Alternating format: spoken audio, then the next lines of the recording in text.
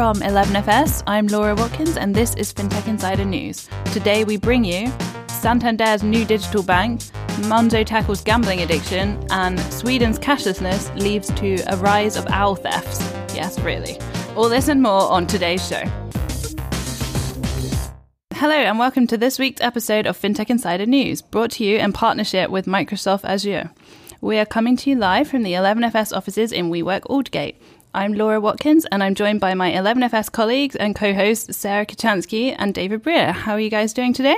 Wonderful. We've had a great afternoon. We have. It's been a really busy couple of weeks, to be honest. I was saying in the office earlier, and I can't actually remember the last time I was on this podcast, which is kind of weird. So I feel like I'm a guest rather than a host now, which is kind of weird. Oh, well, welcome back. And you brought some snacks with you, which is always fun. I did. The munching noise through this, that's going to be me. So, as usual, we're not alone. So let's introduce our guests. Joining us today, we have Simon Van Scolina from Monzo. Welcome to the show. Hello, and thanks for having me. You are welcome. And Charlie Wood from Capco. Hey, how are we? All good. So now we're all here. David's brought the snacks. We've got a beer. Sarah and I have got the wine. Let's get started with the week's news. So as usual, all the stories we talk about today are from our 11FS and FinTech Insider community, fintechinsidernews.com. Check it out for all the latest industry news and sign up to get involved and discuss the stories with everyone on the show and in the community. So the first story today comes from The Telegraph, which was submitted to FinTech Insider News by Mike Fuller. Santander are working on releasing a digital standalone bank. Sarah, do you want to take the lead on this one? Sure, yeah. So this is the story that came out this week that Santander is... Well, it's not a story that came out this week. They announced they were doing it at the end of last year and they sort of put a bit of welly behind the PR this week. But basically, they're gearing up to launch a business banking service, which will come out actually under a separate brand, which is interesting, in the next few months. They are basically going after the business banking pot that was freed up from RBS. So there was about £800 million that... basically, RBS was forced to hand over to other people because they couldn't get their act together in time to develop their own small business bank. So Santander is putting up this proposal and going to launch this bank in the hope they'll get some of that money. That aside, I rather think that we're going to see quite a boom in small business banking propositions coming out of the big guys soon, not only because they've got access to this funding, but also because it's that hugely underserved market that they've sort of finally woken up to. And I just can't believe it's taken them this long, to be honest. But they're not the only ones by any stretch of the imagination who are going down this route. I think it's interesting because it says almost nothing but sort of implies quite a lot, doesn't it? I kind of wonder how much of this, like you say, is just a bit of positioning from Santander to fluff themselves up a little bit more to look more appealing when the body's actually giving away some of that money, because it doesn't actually say what they're doing, doesn't really give any timelines of what they're actually going to achieve, and just basically lists off a bunch of features that they're going to try and integrate into a thing. So not a lot of real insights there from my perspective, Yeah, I mean, I think that the point that was made here is that they have done this before. Santander have their own digital banking brand called Open Bank in Spain that does pretty well. So this isn't their first rodeo, if you like. But I don't know. Charlie, did you have any thoughts on this one? I just find it annoying that they always aim these at young, tech-savvy customers. I mean, why that particular demographic? Old people use phones too. I'm not even sure they have. I think this. If you read this article, this came from the Telegraph originally. I think that may be the journalist perspective on this one, because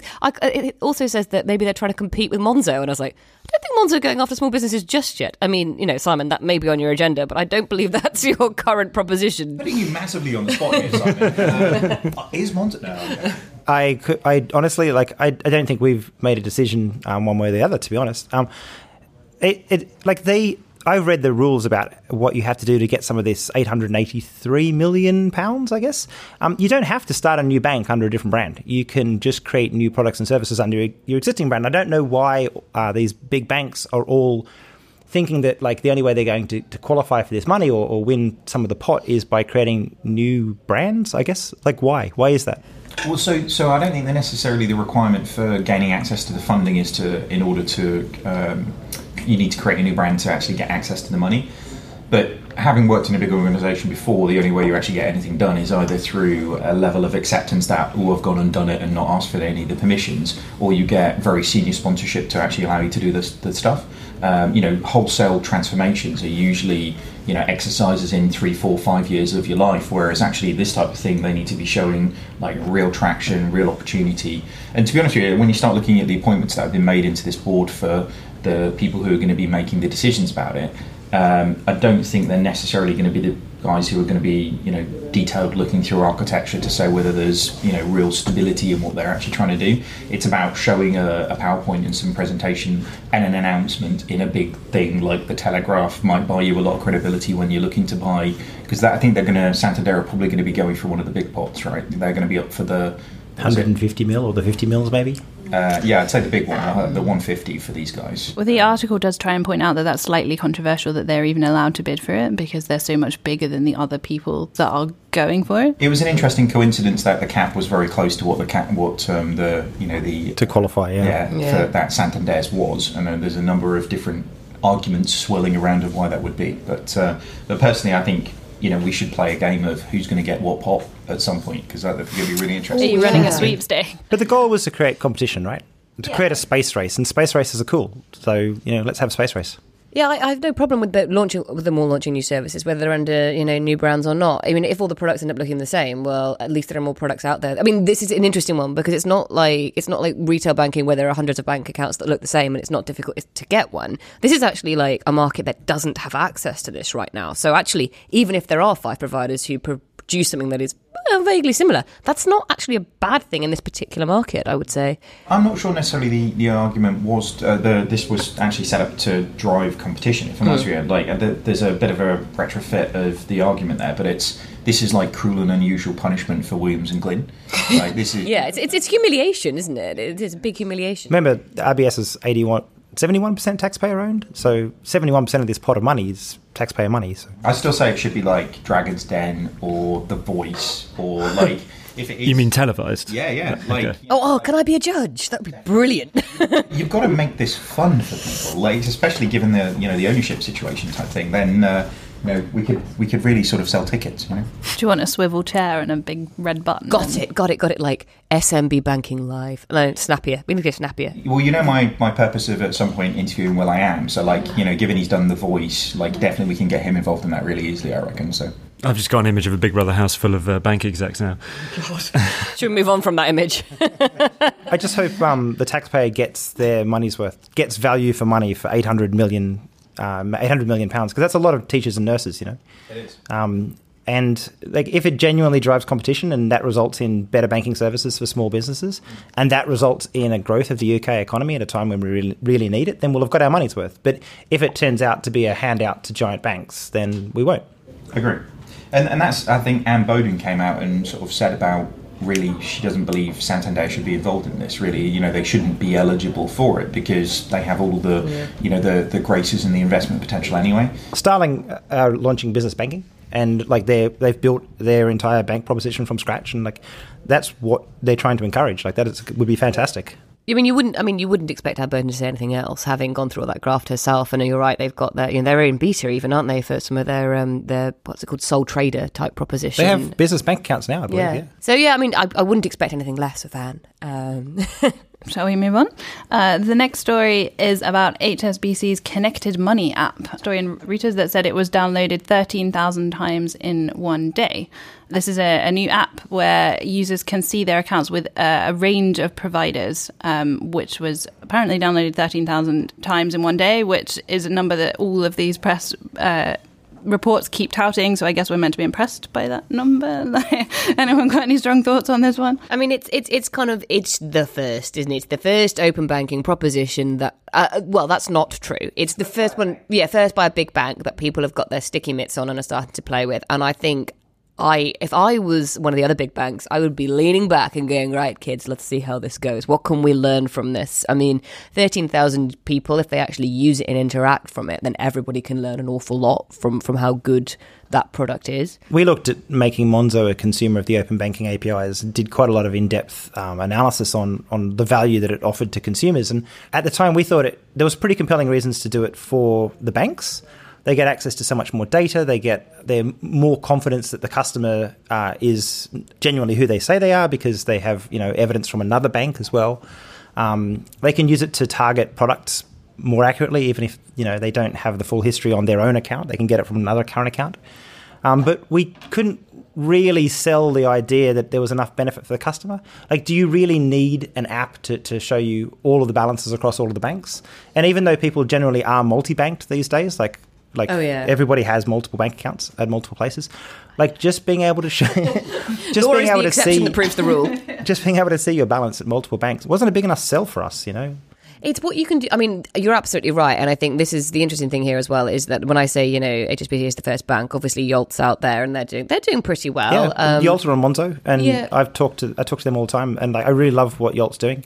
It's more about, I think, and this is what Yolt would say, it's what you can build on top of. So it's not just showing us all the accounts, it's what can you teach me from that. So Monzo is always telling me I'm going to run out of money, but that's because it doesn't know yet that I have 2 other bank accounts which have much healthier balances in them, 9 times out of 10. It's more about being able to build on top of that and go, okay, well, this is where you spend from that, that's what you spend from that. Actually, you do have more money, you could put that in a savings account. And I think that that's the next phase, and I think that's when we'll start to see the real utility for customers, and that's when we might start to gain some steam. But who's going to be the first person to do that? Who's going to be the first person to stick their neck on the line and say, right, this is our advanced proposition, off you go, kids? Well, so this is the open banking use case that was talked about for like 4 years, this is sort of ground zero for moving this stuff forward to a certain degree. I agree with you. It's all of the insights you can actually offer at that point, and I guess we're staring into an industry that's got in trouble for mis-selling a lot through inability to actually understand the full view of what somebody's financial services life actually is. Mm-hmm. So if,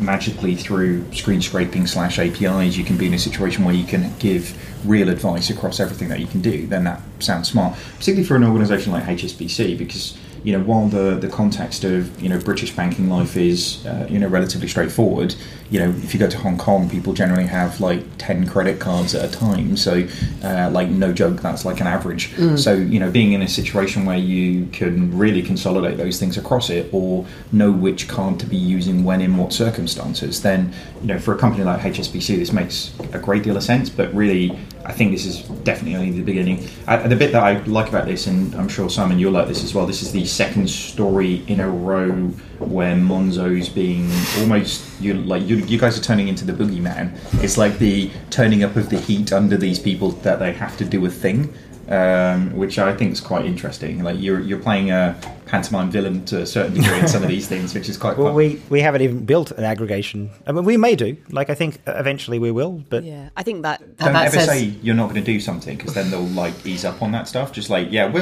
need to understand that when Monzo decides to do something, it usually takes around 2 weeks from the time that we actually decide to do it until we do staff testing, and then we launch it a week later. So when I say that we're not doing something, it means that it might be here by the end of the month, right? So by the time we publish this podcast, it could be already out. Like, we could go back and have just changed our minds. I think it's more to do with, I think that for me, having come from the background, is more to do with there are an awful lot of journalists in this space who don't know what they're talking about. So they go, oh, Monzo, we know that one. That's one of the digital ones with the pink card. They're the digital bag. Yeah, sorry. Get the right Pantone colour. That's definitely how to annoy somebody who works at Monzo. Call it pink. That was almost in fact deliberate, because usually it's me going hot coral. So yeah, sorry. We can edit that bit out if you like. Sorry, Charlie, you probably had a salient point to make. Absolutely none whatsoever. But the account aggregation use case, could there be a more boring use case? It's not even open banking. We've been doing account aggregation for years. Screen scraping has been around for decades. I was using account aggregation like 10 years ago. There weren't many accounts to aggregate, to be fair, but still, it's very easy to do with screen scraping. That's not what open banking is about. So the fact that people always try and tout account aggregation as open banking, I'm just like, it misses the point. It completely misses the point. So on that positive note. I mean, also, I'm thirsty. So. Okay, so to find out more about HSBC's Connected Money app and many others like it, you can watch end-to-end user journeys in our competitor insights video platform called 11FS Pulse, affectionately known as the Netflix of fintech. To check it out or to get more information or request a demo, go to 11fspulse.com or email pulse@11fs.com. And our next story concerns Robinhood.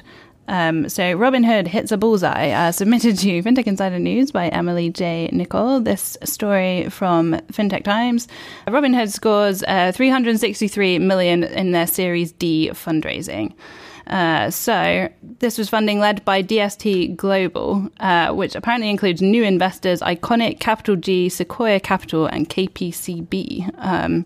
Does this mean anything to anyone? Because I'm just reading words. Yeah. So DST Global are our old buddies. They're the ones who led the most recent WoW funding round into Revolut. So the thing here is that Robinhood have raised, 363 million in one round is like, wow. And then you talk about their valuation, which is now $5.6 billion. Pentacorn. No, we are not using that word.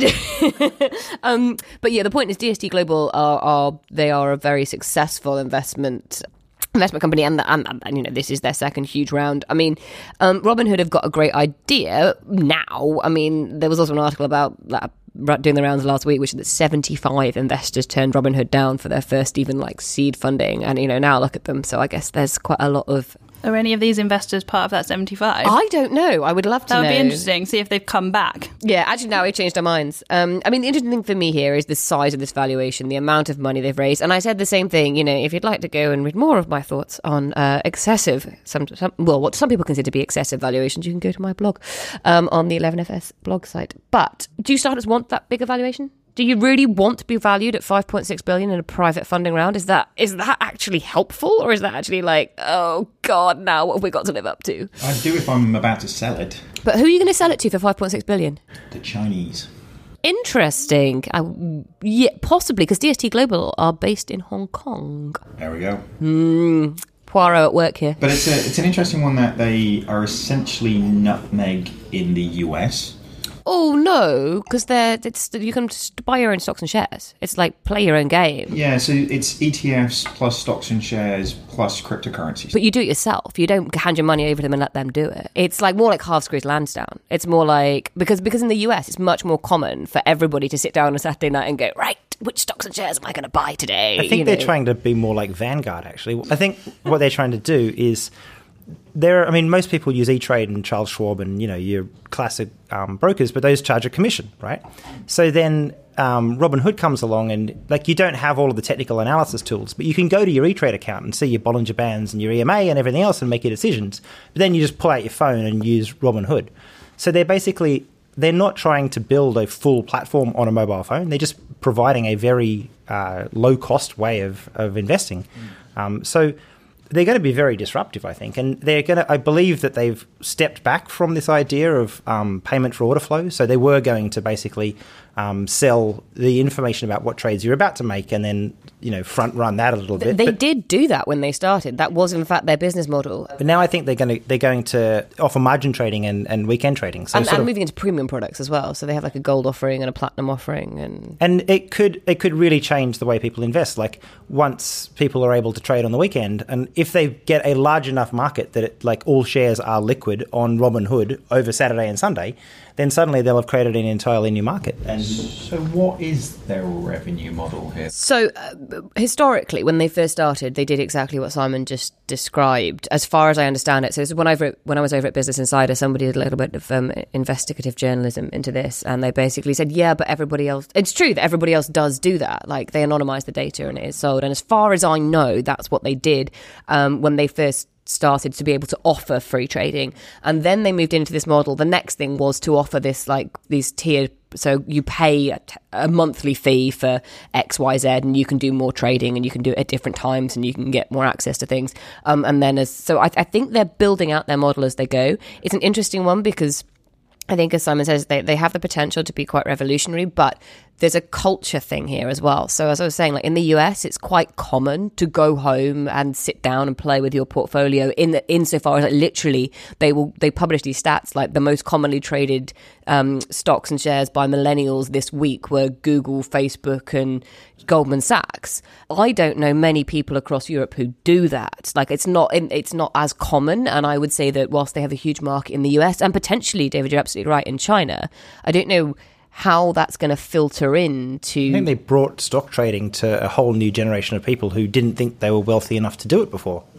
So now it's people, people who are millennials, they've got a bit of money free, they want to have a punt, they want to own some Tesla shares. How are they going to do it? They're going to do it through Robinhood. It is interesting. It's interesting. I've been on their waiting list for 3 years. I'm just annoyed that they haven't launched in the UK. Yeah, but I mean, I think I would say that you are their target market, but how big that market is in the UK and across Europe would be really interesting to me. I'm not saying that isn't there. I'm just saying that I would be really interested to see what that market is. Do you know, another thing, I think that because of a lot of people got into cryptocurrency trading, a lot of people have a lot more experience. Like in my circle of friends, at least, a lot of people have a lot more experience now with like technical analysis than they did 12 months ago. That's true. There's probably, and it is a fun game, to be fair. You can lose a lot of money very quickly, but it's like... Yeah, I was going to say, for a man who's about to talk about gambling in a few stories' time... It is very Literally dangerous. the next We'd like to story. say this is not financial advice. Please don't gamble with money you can't afford to lose. And that, margin trading, you can lose it even faster. Do they publish like return on investment for users? Like how successful are Robinhood users at investing? Presumably that's anonymous data they don't share. I don't know about that. I don't know. Always been quite suspicious of... So what, I mean, more of what we were talking about... it might be a fun game, but literally probably a bad game. Well, I thought the general ethos was follow indexed funds and you'll probably do better than the market 90% of the time. But this is where I start to like things like eToro, though, where actually you can start to delve down and follow individuals who are doing interesting things and specifically see what they're doing, and if like. But that's like gossip. It's not gossip. It's like they've got hard facts there that you can go. You know more about this because you've been successful there. Go, have $100 and see what happens. I do like that. I like the social part of it because I think anybody can go. I like Tesla or I like Apple or whatever.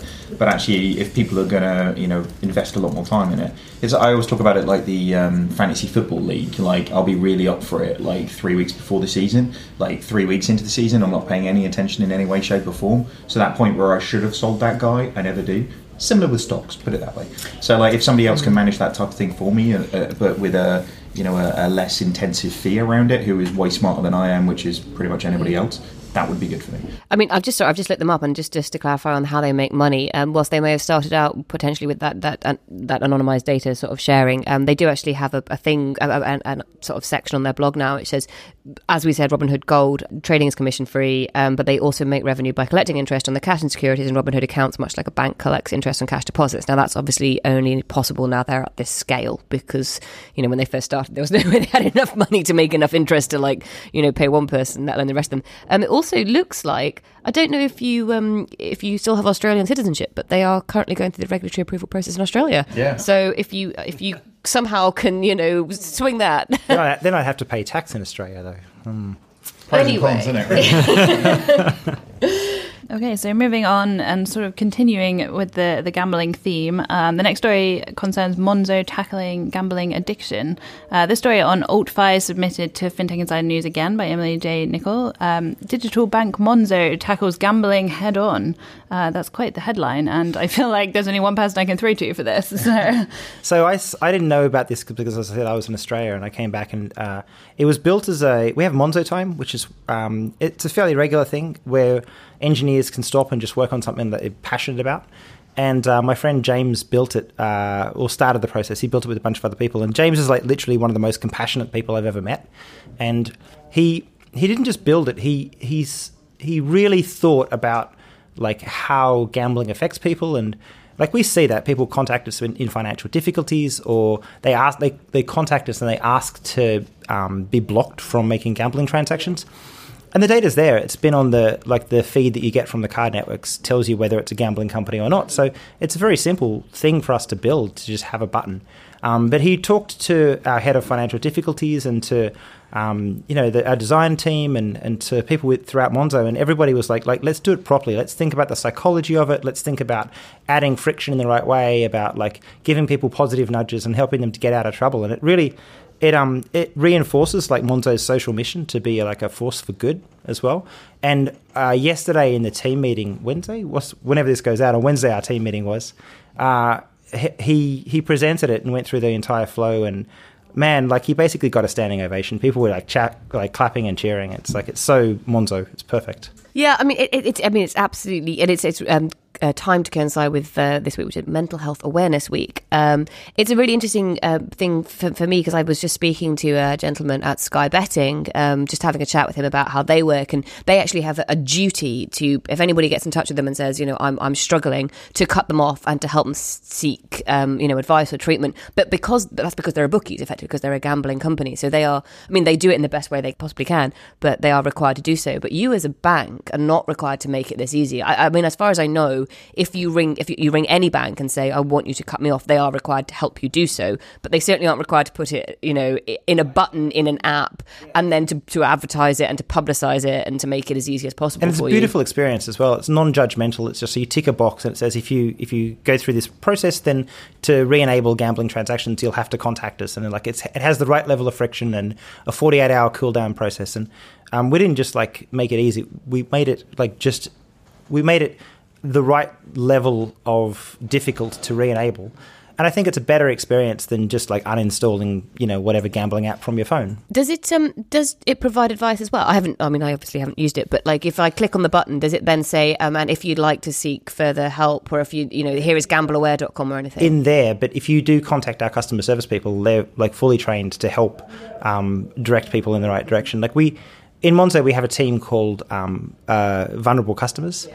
And the vulnerable customers team deal with this stuff all day, every day, and they're really good at directing people to the right place. And with we have 650,000 customers now, so it's not occasionally somebody comes to us with these types of problems. It's every single day there is people who are in these situations who come to us, and so we're really good at directing people and helping them get out of strife, frankly. Yeah, I mean, the stat here is that 80% of people seeking help for a gambling addiction are also in debt. Now, that's not surprising, but it is incredibly worrying. And I think it does speak to that. Maybe banks should be doing more to help their vulnerable customers, or make it more visible that they can help vulnerable customers, I suppose. You know what the number one cause of stress in people's lives when they do get into mental health issues? One of the largest causes is money. Money is one of the largest causes of stress that results in mental health issues. And so, by doing what Monzo does, by letting people easily feel they're in control and they know how much money they have and they don't go into debt, and they can actually I've run out of money. I can see that. I'm not my balance is not 3 days out of date, and then a transaction doesn't come in that I wasn't expecting. And by giving people visibility and control, we stop the problem from happening. Bad bank technology has caused people to have stress, this source of stress. And that's our mission, is just to solve that source of stress, thereby helping people not get into these situations. Yeah, and things like with your overdrafts as well. When the overdraft product is offered, you're quite clear. This is what the product is. You don't have to have it. You don't push it. When I go into the app, it's the options there, but it's not in my face every 30 seconds like some of my other banks, where I get an email every other day saying, "Do you want a loan? You're eligible for a loan. Come on, have a loan. Come on, you really want one. You know you do." It's that's a very different style of advertising a product, and I think you're right. It shows more compassion and and also awareness of the sort of products that people actually want. It's weird for a company like Monzo, because we obviously have a sign-up funnel, right? So we want to optimize each part of the sign-up process. So we want to get as many people as possible to see the overdraft thing, and then as many people as possible to look at it and consider it, as many people as possible to choose to turn it on. But then the next part of the sign-up funnel would be as many people as possible to go into debt and use it. And we're we are never going to optimize that. We're trying to help our customers get out of debt, not get into debt. So it's quite a weird sign-up funnel. But that's just the right thing to do. Are we allowed to geek out about the technology behind it? I'm glad I don't have to cover anything to do with the morality. So presumably it must be right at the very edge of the Monzo infrastructure to be able to be part of the auth process on an MCC code or something? Do you want to explain that a little bit? This for the listeners who are not quite so tech. I mean, I'm sure it is exciting. Do you want to explain it? I was following you right up until you started just using letters instead of words. Do you want to just explain, is this difficult or hard, or is that what you're trying to get at? So the basic process when making a card transaction is company that you're making a transaction with, they send a message to your bank. Your bank then decide whether or not you have enough money to accept that transaction. They send a response saying, "Yep, you're all good, crack on." That message that gets sent also has an identifier for who that company were. So I'm assuming that you're recognising by a code that is a gambling company. So it would be very difficult for some banks to build this, but Monzo isn't just a bank, we're also our own card processor, and we do what's called straight-through processing. So we see the messages from the card networks, and we see as you said, the MCC code, which says what category of merchant is this, merchant category code. And if it's gambling, then we basically just like can say like this customer has opted out of that straight away. So because we do straight through processing, because our card processor was built in-house by us and it's real time, it's actually very easy for us to do. So this is it. This is the beginning of like super fine, like making my bank manage me not to be a complete knobhead at 4 a.m. in the morning. Block all transactions from airline companies. Definitely not a good idea to be booking holidays at 4 a.m. Being able to be in what we call the auth loop, the authorization loop, it's super powerful. Like you can think of a ton of like use cases for this. Like if you were, we're not going to do this. I can talk about this because we're not doing these things. But if we were doing business banking, for example, we could say like you could, if you worked in a construction site, you could say you could give your some of your staff cards that could only be used Monday to Friday, 9 to 5 or 8 to 5 or whatever. Or you could, I don't know, if you were an Orthodox Jew, you could say your card literally can't work on Saturdays. Or we could even do things like we could do so many complicated things that just aren't possible for companies that take they treat the credit card, the card processing system as a different thing to the bank ledger. And a lot of systems are built so that what they do is they take all of your day's card transactions as a giant batch and they apply it to your account at the end of the day as a sort of the end of day processing. It's going to be very difficult for those companies to build these sorts of products and features, but we just built it as one giant system. I'd love to see the flexibility about that. No Nando's between 12 and 2. After 2, Nando's is allowed. There is, I mean, yeah, this kind of functionality has been used by other people as well. Certainly the example that was given here, which I've seen before, is with kids' cards. So you give your child a card so they learn about money, but also they can't buy anything on the internet and they can't spend more than £10 in one go or something. So that's the same kind of functionality. Strict parent. It's me. No internet, not over £10. Goodness me. I was using some examples that I don't know. I don't have kids. Like, what limits do you set on how your kids spend their pocket money? Spend your money. How do you limit that? My money. Nothing. What I meant was I've heard stories of people, you know, horror stories of kids who they understand spending behaviour very, very early on. And if you have Amazon One Click, God help you, because then they go and buy everybody a present. I've actually heard this story. A little girl who was 4 or 5 and wanted to buy everybody a present and went onto Amazon and bought everybody she knew one, and it came up to something like 1,500 quid or something on her parents' card. And then she's just gone through and click buy, click buy, click buy, click buy. And her parents were just like... To be honest, I've had a similar thing. Like Josh, my son, bought, I think, like £300 worth of some sort of credit on Apple TV without me knowing about it. So there is definitely an argument for limits there. Thank goodness Apple sort of, returned to that reasonably swiftly. But yeah, the parental controls are on there now, which is good. So. I think now that we have a gambling block, I'd like it so that you could block anything. I'd like to block myself from buying tech gadgets sometimes. I'm on a strict budget. We're going on holiday. No Pret. No, Yeah. I like the altruistic babies. We'd be like, no, we're going to disallow any purchases for yourself, but you can make as many purchases for other people as you like. Prove that one. Well, on that note, we're going to take a quick break and we'll be back very shortly. We wanted to let you know that if you love this show, how about seeing it live? We're going to be at Money 2020 Europe in Amsterdam this June, and we're bringing FinTech Insider live with us. We'll be bringing the podcast to the main stage right before the drinks reception, and you can be there. Sign up for tickets now. Go to europe.money2020.com/register and use discount code 1811FS. That's 1811FS to get €200 off the ticket price. Welcome back. As a reminder, FinTech Insider is brought to you by 11FS. We build fully digital products and services for clients big and small. If you want to reach out to us, you can find us at 11fs.com, connect on Twitter at 11FS team, or drop us an email, hello@11fs.com. Now on with the show. The next story is about... it's from Finextra, an Irish bank caught in a social media spying storm, and I am reliably informed that Sarah is about to rant on this. So let's start you off. All right, guys, where's the timer? I've got 10 minutes. So the story originally came from the Irish Independent, and it's about the fact that that Allied Irish Bank, which is one of Ireland's biggest bank, has been, and the story said... I'm very clear that this is like what the story said, accused of spying on its customers after it emerged that it monitors mortgage holders' social media accounts. And then it went on to say mortgage applicants now have to sign a consent form allowing the bank to check their social media accounts. Mortgage brokers accused AIB of playing Big Brother with their social media information. Well, that's all absolute nonsense, pretty much. First of all, Allied Irish Bank did put on its mortgage application forms, we may monitor social media accounts. But what they meant was, and they have since clarified, was that they only actually monitor social media data that's used by the bank is when a customer actually contacts them at AIB Group. So if you tweet AIB Group or if you post on AIB Group's Facebook page, then they will monitor that. Now, that is absolutely no worse than you ringing a call centre and them saying, this call may be recorded for training purposes. It's the same thing. So first of all, they actually bothered to tell you they were doing it. And second of all, they were only doing it in a capacity that is exactly the same as any other kind of monitoring of their interaction.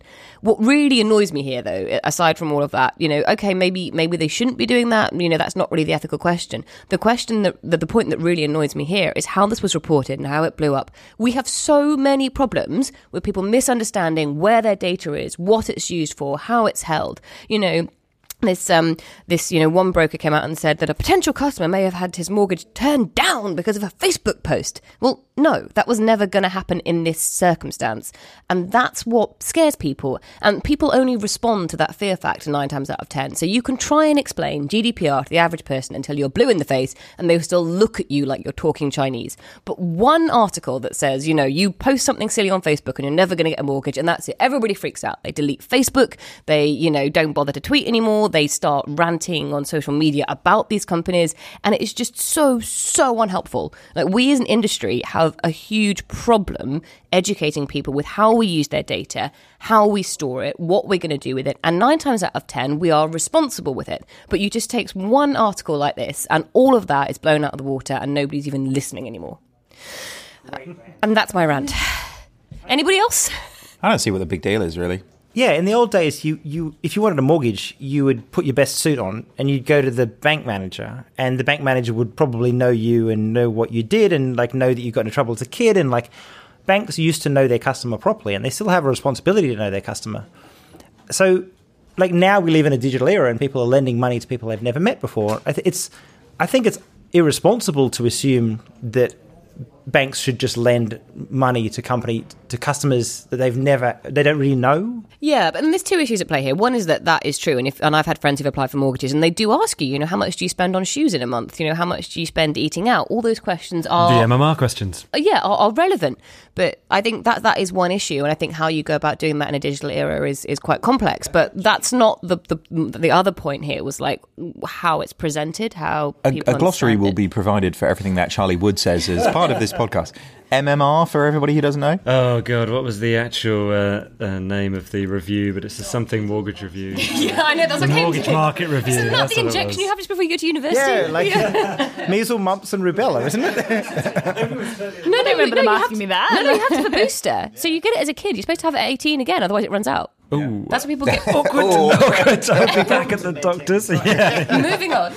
But I do think it's an interesting one, though. The thing that I find strange, though, is people seem to be outraged by posting things publicly that then people might use against people. That's the madness about it. People don't get that social media is basically just shouting on the street corner about something. The outrage comes because the article implied they were doing it without consent. The article implied that... No, because the article was about them asking for consent.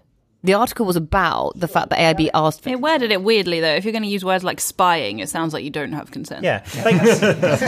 Bad journalism. There's 2 great companies that have come out of open banking that I'm really excited about. One is a company that... They're the 4th licensed credit bureau now. And what they do is they say, that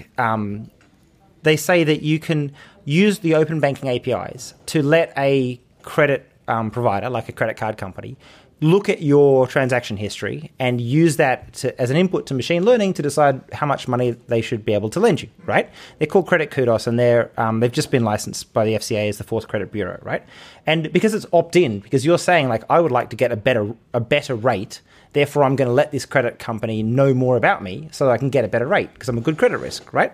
And the other one I really like is a company called Credit Ladder that lets you report when you pay rent. Again, using the open banking APIs, they let you report when you pay rent, so you can build your credit score without having to take a credit card out. Because one of the things right now is that you can't build up a good credit score without having a credit card. And like for people who are really responsible and never borrow any money and only spend what they save, they shouldn't be destined to have a thin file because they never take out any credit products and pay it back. They should be able to opt in to have their rent payments reported so that they can also build up a good credit score. So as long as it's opt in, it's not spying on your bank. It's like using your data to get a better deal. And you know, in a slightly more normal tone of voice, feeds back into the argument that like people don't understand what's being done with their data. So if you present it as this data, if you let us use this data this way, it will help you because you'll be more likely to get a mortgage or a loan or whatever it is you're looking for. Then people go, yes, it is all about language and messaging. And I think that is the companies you mentioned are brilliant and they are helping people. But it's about transparency and consent. Yeah, exactly. So I guess there's a few things at that. Like if my credit history, my transactional history is going to be used as an evidence of what I'm doing and my credit worthiness, then it's just going to lead to a point where I have one current account that has all my transactions in being a good boy, and then the other one where I'm buying Nando's at 2 a.m. in the morning with Charlie. And gambling. Yeah. Do you know what I mean? It won't be Monza. Yeah. So you know, and it drives people find. I'm not wanting to. I feel like I reference Jurassic Park way too frequently, but like nature finds a way. You know, like in the context of actually, you know, being able to like game that system, people will find a way of gaming that allows them to gain access to credit in the way that they would need to. The other thing that I kind of find about this one is like I personally believe the minute I hit tweet in terms of like putting something out there in terms of the world, if I haven't protected my account that only the people who are following me or that I allow to follow me have access to that information, it is public property. So if I tweet something and go claim to be, you know, spending irrationally or whatever type thing, like I'm not sure necessarily this is a big delve into privacy, because actually it's kind of public at that point. That's why I kind of equate it to like shouting something loudly on the corner, which I'll be honest with you, is pretty much my social media strategy at most of the times anyway, as anybody following me will attest. But it feels like it's public at that point. It's even more public than shouting on a street corner, surely, because it Archived lasts. forever in search. Yeah, And it's exactly. written. You can look it up. You can find it. Like, you know, if you're shouting on a street corner, the only people that will hear you are the people in the immediate vicinity of the street corner. Like, on Twitter, anyone can find what you just said. I'd go as far as to say, as soon as you've told anybody anything, regardless of some tight social group, it's free to be used by the rest of the universe. I mean, there's nothing to stop that person retweeting a quote of you saying, oh, by the way, this person said this in total secrecy, game over. As soon as it leaves your mind or whatever it is that you decide is your kind of sphere of safety, whether it be an online platform where you're storing data securely and that is not going to leave anywhere, as soon as you send it to anybody else, it's totally available to anybody. God, Charlie, I like It's very meta. What I took from that is never tell Charlie anything. That's exactly it, yeah. Trusted you, dude. I have a forward policy on my emails. He tweets everything you say. Great, so we're going to move on to our next story, which comes from the FinTech Times, which reports that Britain's first 100% born in the cloud bank celebrates Microsoft collaboration. And there are some very skeptical noises around me right now. For the record, Monzo never had any infrastructure that wasn't in the cloud. We were definitely born on AWS. What is Redwood? They're a business bank. No, they're a business bank, right? They're doing SME banking. They're one of quite a few SME, like basically mortgages, loans, and bridging loans. I think is Launched in August 2017. So I don't even think they're the first SME bank, because I think Oak North, another one named after trees, is also cloud native. So we discussed this earlier, they're all named after SME trees. lending and trees. Oak North were the first one that the FCA actually gave the blessing to as being implemented into the But cloud. was it that they migrated to the cloud, whereas this one was born in the cloud? No, Oak North actually implemented into cloud. Oh, okay. maybe Redwood is the first one born on Azure. They could just say that. Potentially. So are we putting this down bad journalism again for the second time in two stories? Not sure. Are they a bank if they're lending? If they launch from 6 months from license to launch, that's super impressive. Like, that's a really hard thing to do, and props to them. Yeah, I think that's rather that's the more interesting point. I think is that we pretty much expect any new business, any new financial services to be mostly in the cloud these days, if not entirely. They have, published a blueprint for making cloud-based bank in a white paper in less than 6 months. I mean, basically what they're trying to do is prove that proving all of us around this table correct. You can build a bank very quickly in the cloud, and props to them for doing it. But the in the cloud bit is that's like saying you can put a bank in a data center, but the data center part of being a bank is very minimal in comparison to everything else that you actually have to do to create a bank. So, this is interesting, but I hadn't heard of them before the press release, which is interesting. So, well done for those guys for keeping it a secret.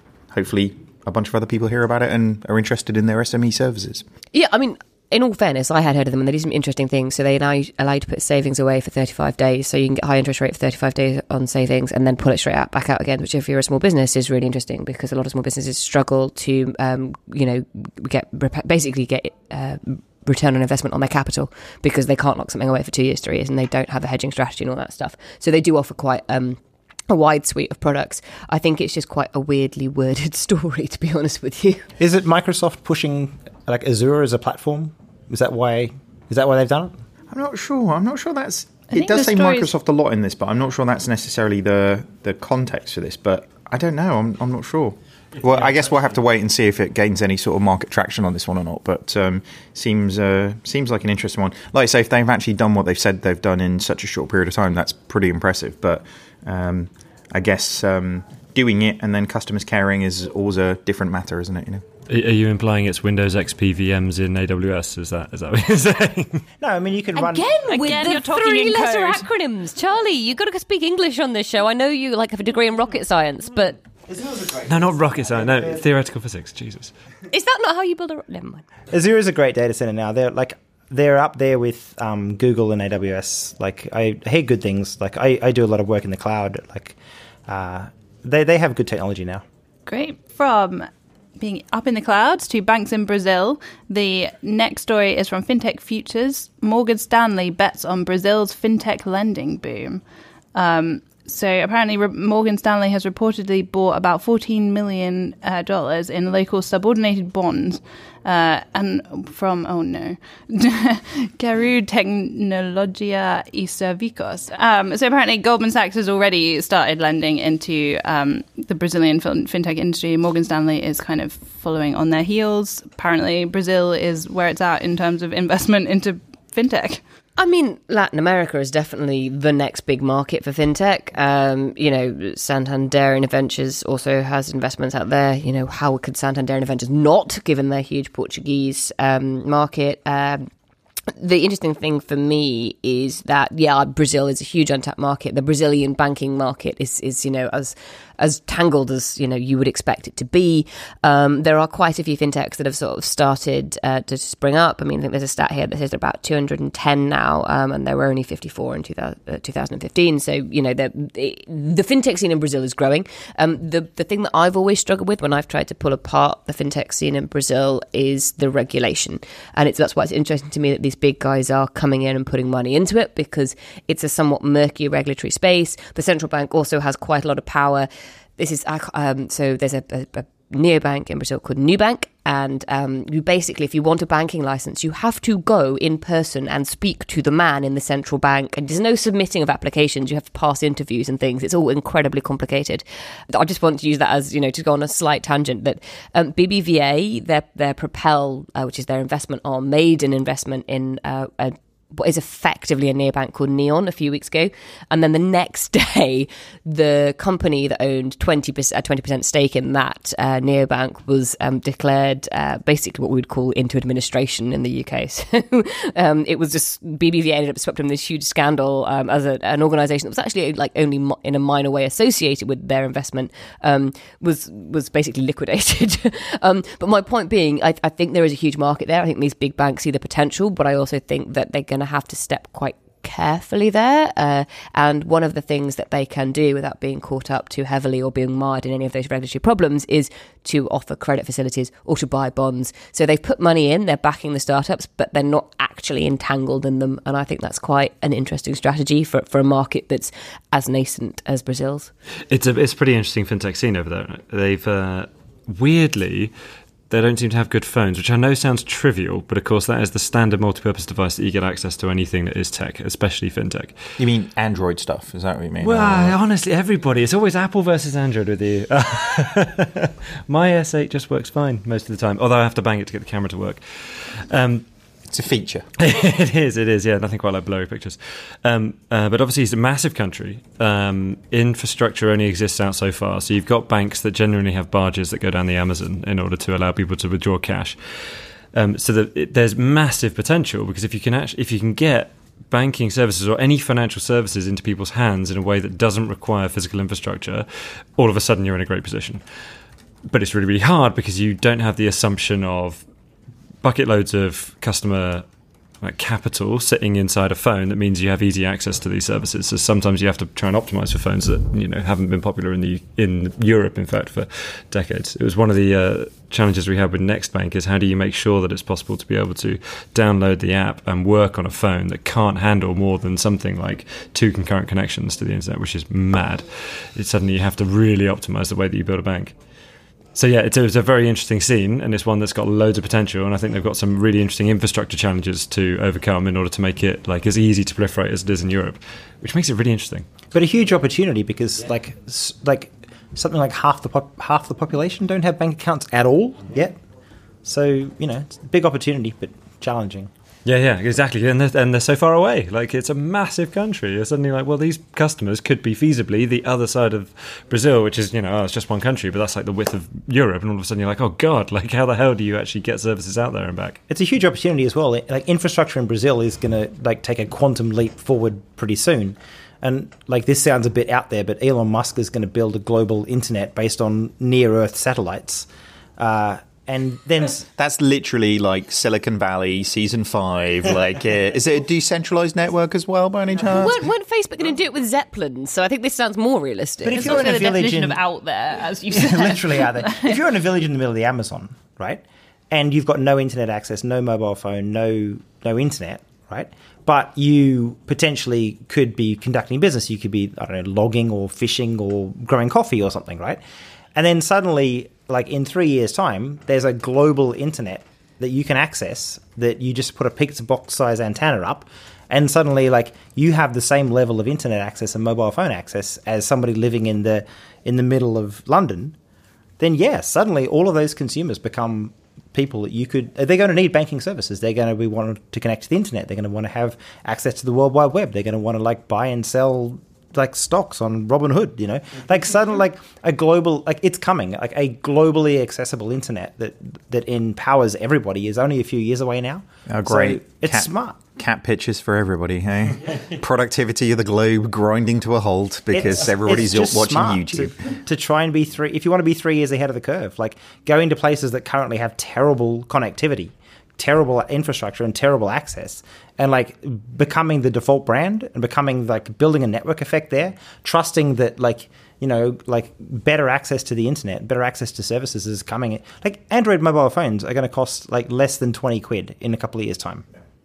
I think that's completely right. Data connectivity is usually the precursor for advanced services actually being delivered to people, and it is bizarre because actually even if you say from a Brazil perspective, actually it's such kind of lo-fi now. You can go to places.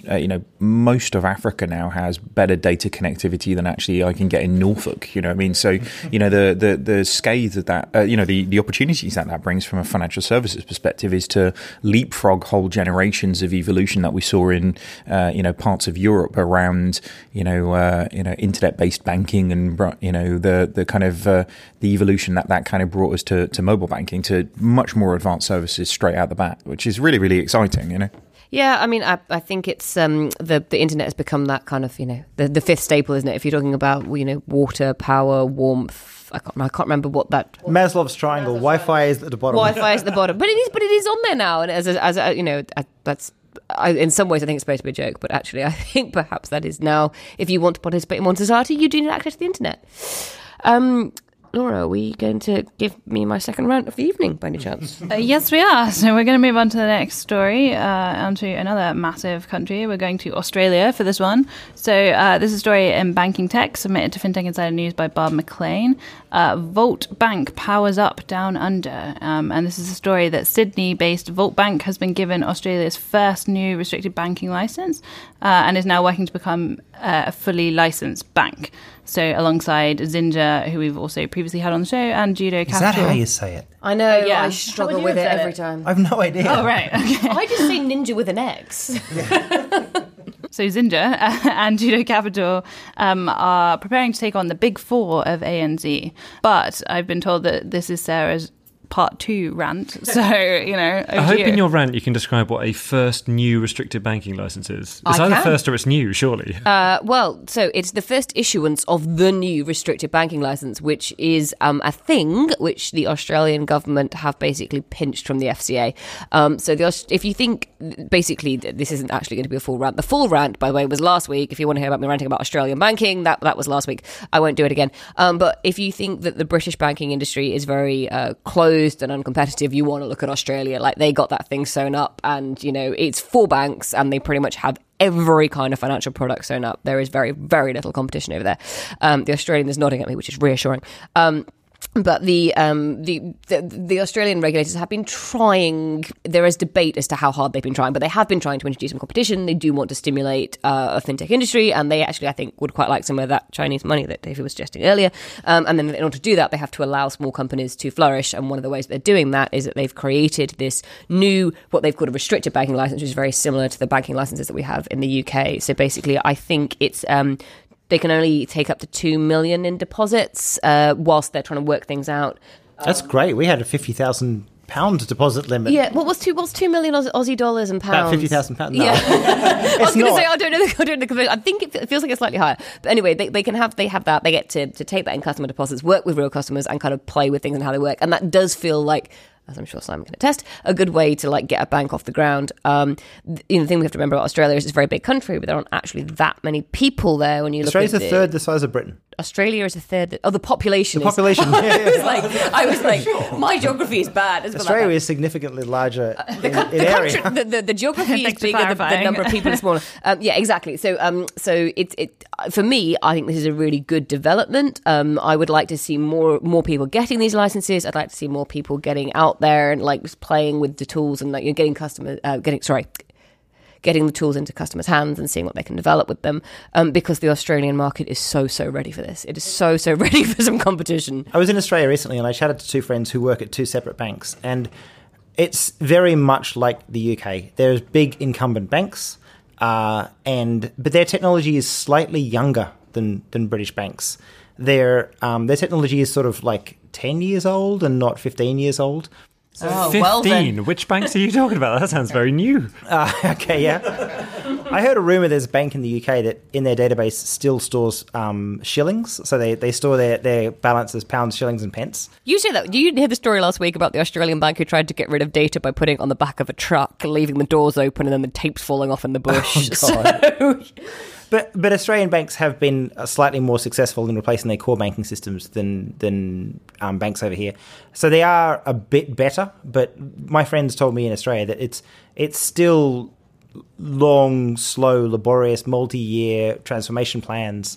Australian consumers are the same as British consumers. They want things to happen on their phone. They want to be instant. They want to be real time. Australia just introduced a new payment scheme, very similar to faster payments, but even a little bit better, I believe. It's very similar. If you just think of if you think of the Australian market as basically the British market, but 1/3 this or 1/4 the size, 1/3 the size. And slightly more, a slightly smaller differential between the challenger banks and the legacy banks. That's about it. Australians are definitely completely hungry for new options when it comes to banking. When I went out to Australia, I was hanging out with my cousins who are all about 25 years old, and they had all heard of Monzo. These are kids who live in the cities in Australia had all heard of Monzo because their friends go on trips. Their friends do the 2 years in London. They come back talking about Monzo. So there is definitely absolutely demand for challenger banks in Australia. I'm not sure they call them challenger banks, do they? I They don't call them neobanks. When we interviewed Zinja, that's what the Neo CEO is called very it. American term. Like in the sort of first phase of what came through with like Simple and Moving and whatnot, they all sort of called them neobanks because it sounds sexy. And like Matrix was a thing. Well, I tend to define neobanks as your Monzos and your Starlings of this world, and that's a subsection of challenger banks, which includes TSB and Santander, because a challenger bank But in is Australia, challenging. these not the only challengers. Well, no. So the other challenges there were people like ING who are doing very, very well out there. ING who have this kind of amazing capacity to go into like really not bizarre markets, but markets that are quite a long way from their home market and go, we're going to do something really, really good. And everyone goes, oh yeah, you have actually. Is this another blog post you're going to have to do, Sarah, about what the difference between like challenger banks, neobanks, I actually legacy did a banks? podcast on this yesterday. Can we start the term flanker bank? Oh. Would you like to define that? Can you define that now? What do you call someone who works there? Well, this actually came from the show notes for those of you who are at home and can't see them. But apparently a flanker brand is one where a big bank comes along and tries to start an entirely new brand. And I'd never heard the expression before. Maybe it was only in these show notes. But I quite like the idea that we would have challenger banks, legacy banks, and flanker banks. You know what I'm going to have to do? I'm not going to have to do a blog post. I'm going to have to create a glossary. Can we add it to the Charlie Woods glossary of terms? Should we move from Australia to Sweden?